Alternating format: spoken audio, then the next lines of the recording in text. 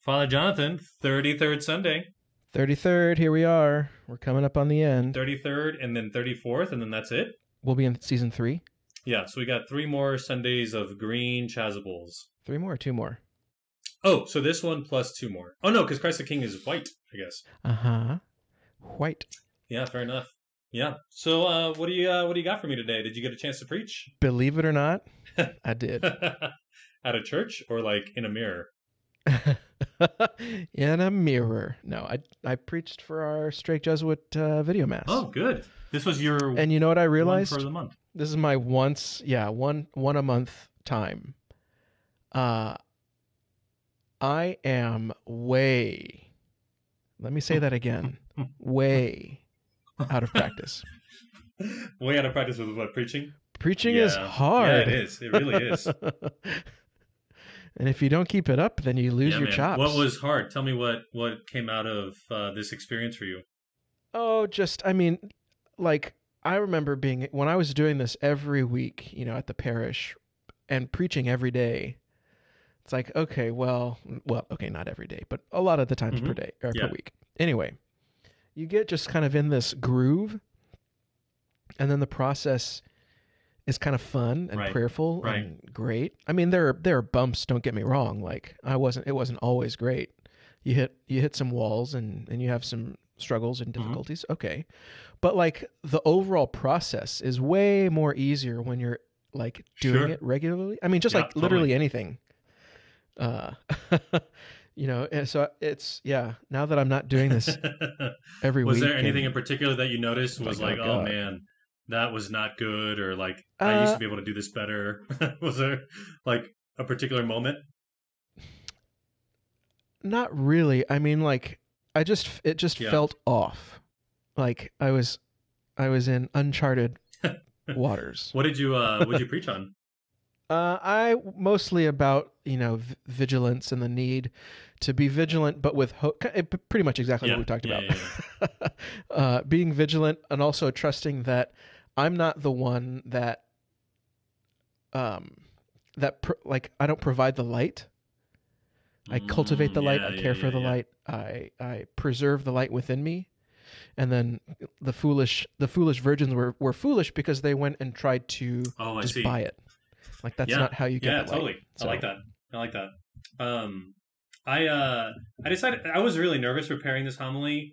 This morning, nothing was coming when I was sitting down to pray with it. Nothing was coming at me, and so I just kind of on my way to church. I take the train, and it takes me about an hour to get to the church.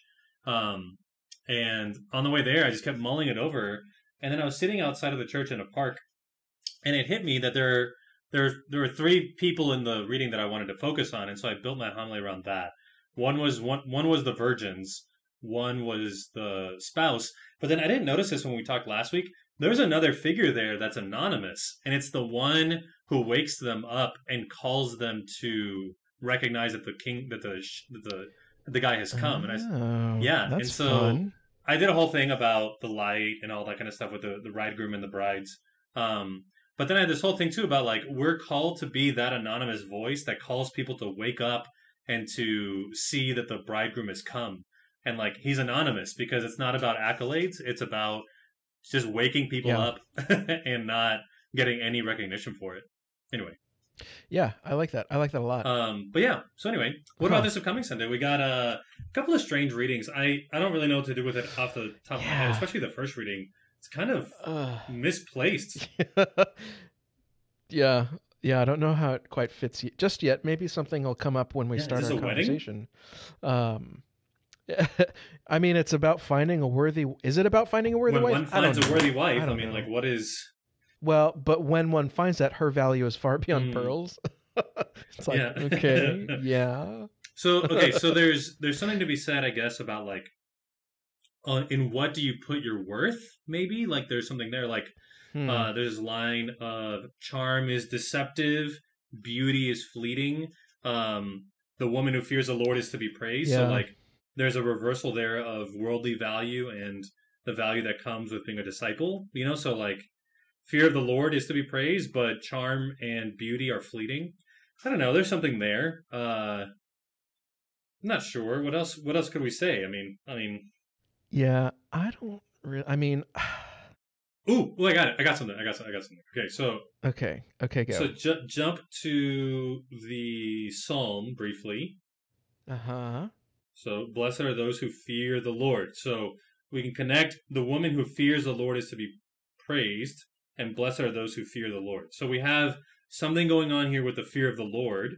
And then you can then draw, I'm going to skip over the second reading for a second. You can draw then a connection to the gospel with how the master reacts. Like the master reacts kind of violently towards this servant who doesn't do anything with the talents, and Right. should he have had more fear of, well, maybe like, actually, master, I knew you were a demanding person, harvesting where you did not plant. He was afraid of his master, but that's not the fear of the Lord. Yeah. So is the first reading trying to get at fear of the Lord? I think that's what's to be praised in her, is that she's afraid of the Lord. But fear of the Lord is not the kind of fear that this guy has for the master, where he does nothing for fear of retribution. But fear of the Lord is something more praiseworthy, in that we are blessed if we fear the Lord, because, well, whatever fear of the Lord means, Yeah. So tell me more about this lazy servant. I always kind of struggle with this reading, TBH. Why? I mean, okay, he didn't do anything, but he also didn't lose it. He also did not do anything. Yeah. Okay, so one reading of this. I mean, I can see the laziness thing. Like, okay, you just kind of kept keeping on. So I don't see it as him being lazy. He says, but the man who he says that, you wicked and lazy servant. But the man who received one went off and dug a hole in the ground and buried his master's money. That's not laziness. So laziness would be like, oh yeah, where was that money you gave me? But he only gave him one. Like, one. So like, of course he calls him lazy, but I think I'm thinking like, he's not lazy in the sense of like, oh, he just forgot. I think his laziness is being condemned here because he didn't do anything with the money. Like that's what's it's not that he just was like absent-minded and lazy, like you're lazy or me lazy. Like we're lazy because we just choose not to do stuff, So I think what's on display here is the man does do something. He went and buried the thing. That takes effort. But why would he think to bury it? Because I'm still on this line of fear. I wonder if he's afraid of God or he's afraid of the master, but that's not what fear of the Lord is. Fear of the Lord is something else. I don't know.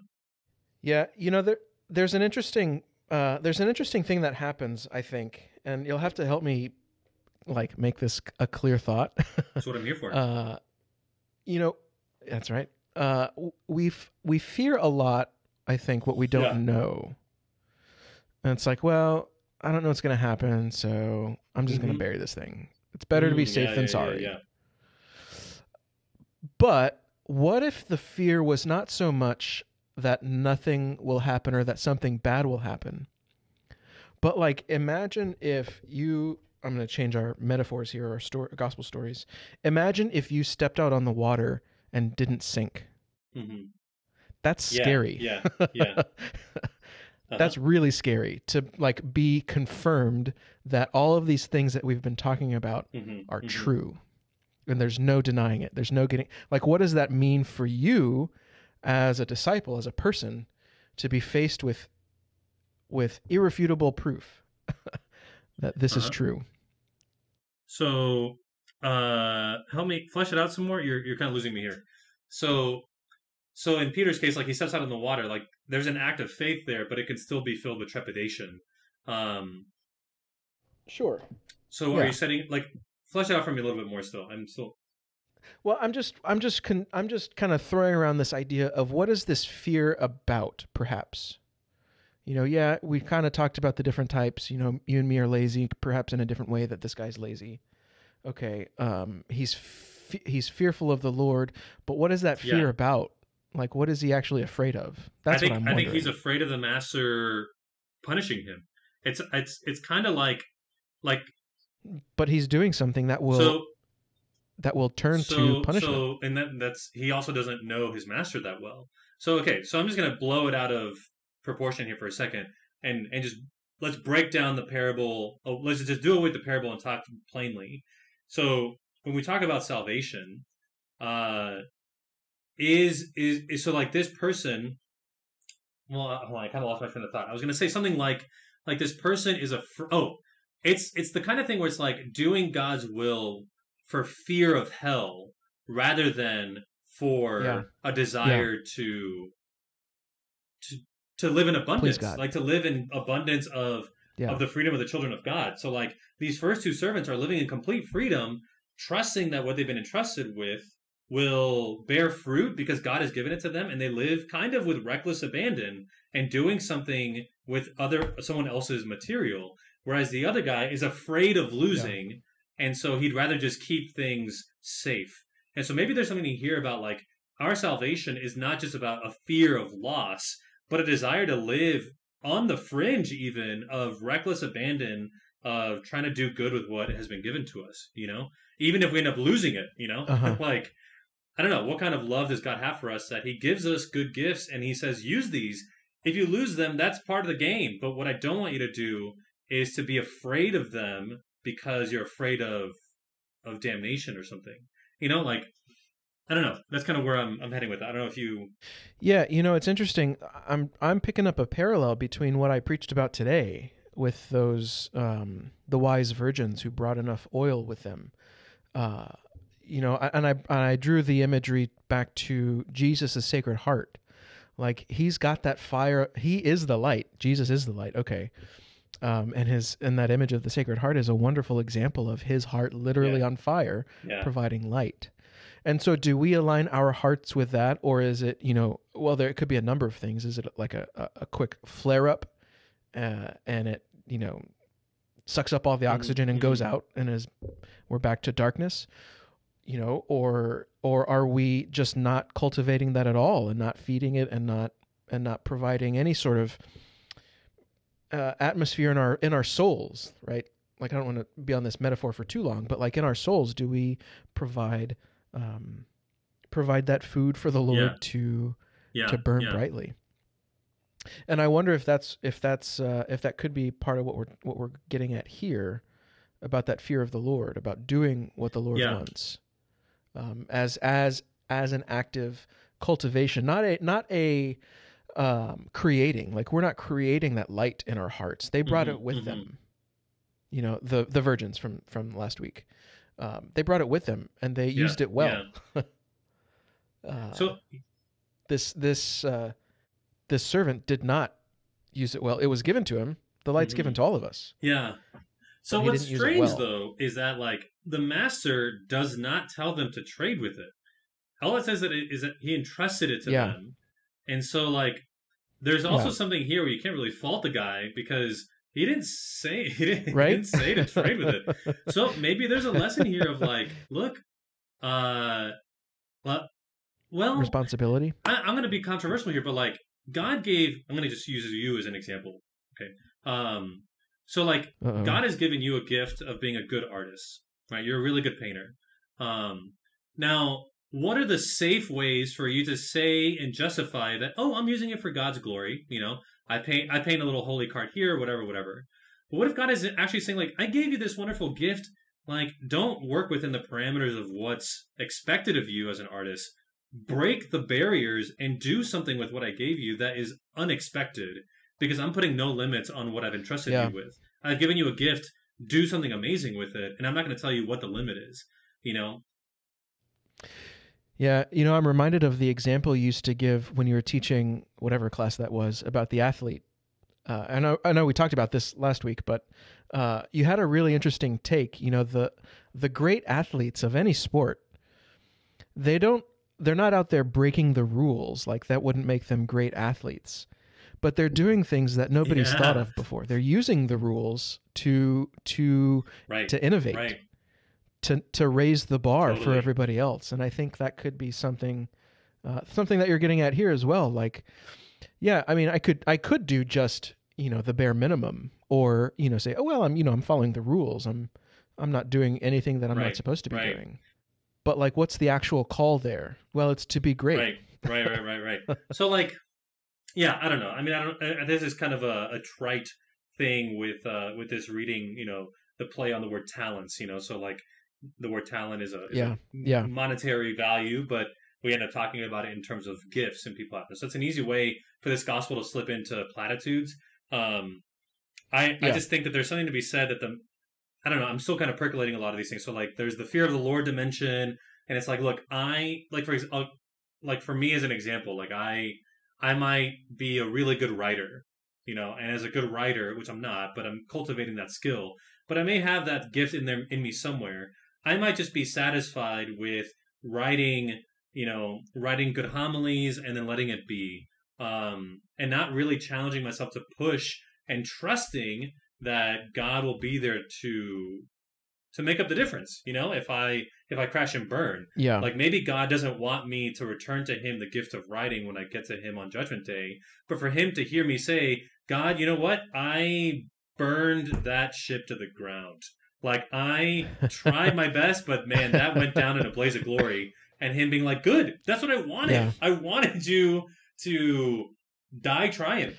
Yeah, well, I mean, there's that better safe than sorry mentality again. Like we're so afraid of failure that we're not willing to try. Oh yeah. And what is this guy afraid of? He's not afraid of God. He's afraid of failure. He's afraid of doing something with it that will not pan out well. Well, yeah, and I think there's something, if we were going to boil all of this down, I mean, we've been talking about a lot of weird stuff. I'm going to take a page out of your book and look to the Alleluia verse. Remain in me as I remain in you, says the Lord. Whoever remains in me bears much fruit. Like, where are we remaining? We know that Jesus remains in us. Okay, well, what does that actually mean? What does that call me to do? Who does that call me to be? Yeah. Actually, when you and I wonder if that's how we can make sense of this first reading. Whether or not these are things that women or wives or whatever need to be doing. Well, this is finding out whatever that is. Let's call that X. We're finding out who we are and what that means. This call that we've been given to be wife, to be husband, to be priest, to be whatever it is. What does that mean? What does that call from you? And are you willing to do it?